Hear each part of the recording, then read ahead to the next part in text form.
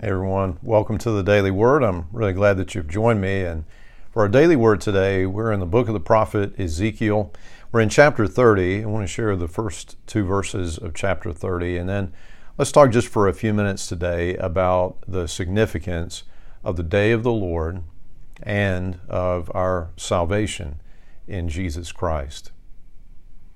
This is another message that came to me from the Lord. Son of man, prophesy and give this message to the sovereign Lord. Weep and wail for that day, for the terrible day is almost here, the day of the Lord.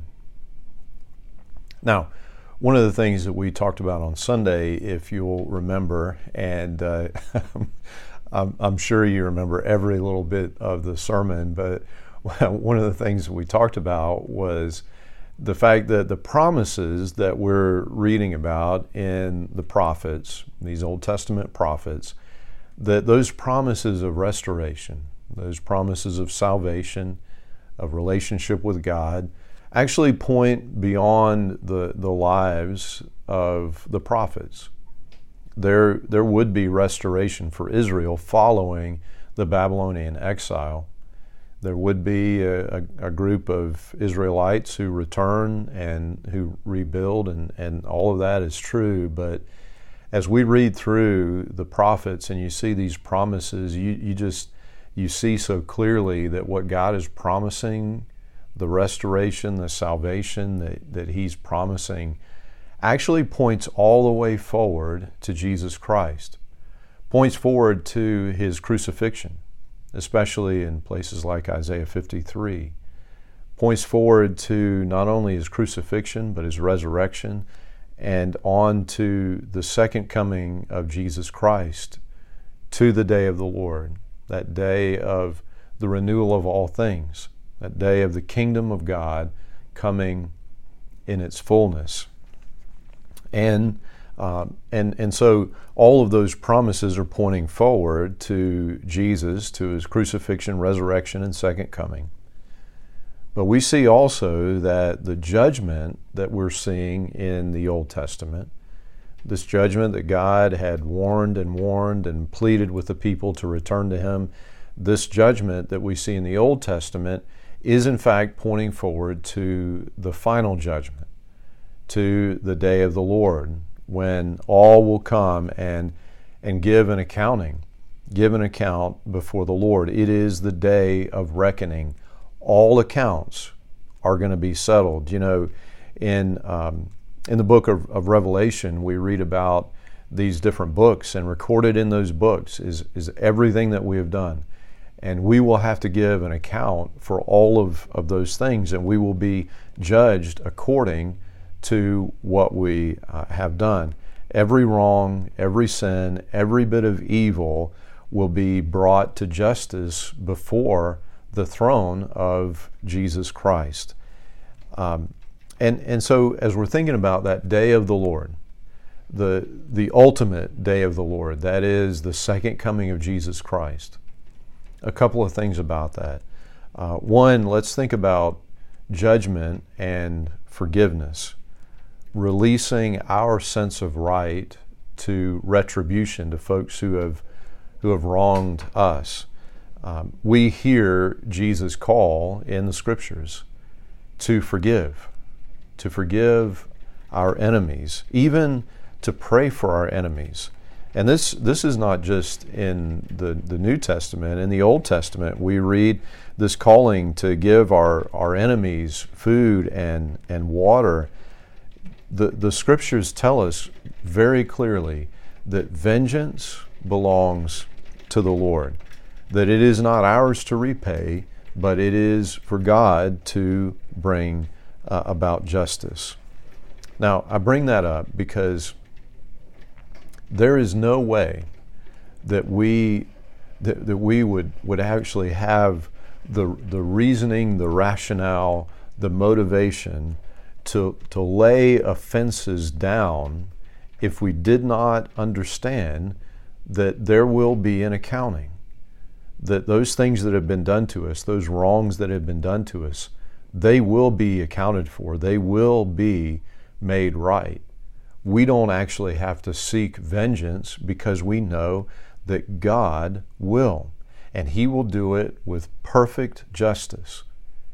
As we read in the Scriptures, one of the things we see is God's call to sort of just retribution, an eye for an eye. The reason that that's in the Scriptures, friends, is because we do not tend to want to mete out perfect justice. We want to harm. Take my eye out, I'll take your eye, your arm, and your left knee, right? That's the spirit of retribution in our flesh.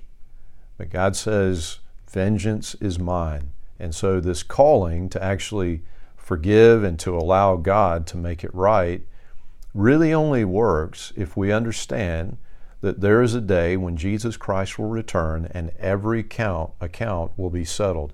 Every wrong will be made right, will be accounted for.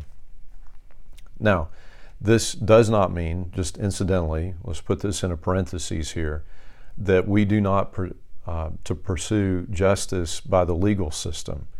The legal system is ordained by God to maintain order. So this is a separate matter, that we would actually give up our sense of right to retribution, that we would leave it to God, trust God to do it. Now, the other side of this that I'm sure you've already picked up on is that if all the accounts are going to be settled, then we are in quite a bit of trouble. We want justice for those who have done wrong to us. We do, and it is natural to want that. It is innate, and it is that sense of justice that God builds into us. We're made in the image of God. All that is true. We want justice for those who have wronged us. But we don't so much want justice for ourselves, right? Let's just be honest about that. And we have the sense as we look at this judgment of God in the Old Testament, this judgment upon Israel for their continuous and extreme rebellion, that my goodness, that is just a bit of what the final judgment looks like. And friends, it is just a portion of what Jesus Christ took on the cross for us. He actually took the weight of justice. He took the penalty. He took it on himself so that our names are written in the Lamb's Book of Life if, in fact, we have put our trust in Jesus. We've accepted him as Lord and Savior. We have said, yes, Lord, I deny myself. I repent of my sin. I take up the cross. I want to follow you. I am yours and no longer my own.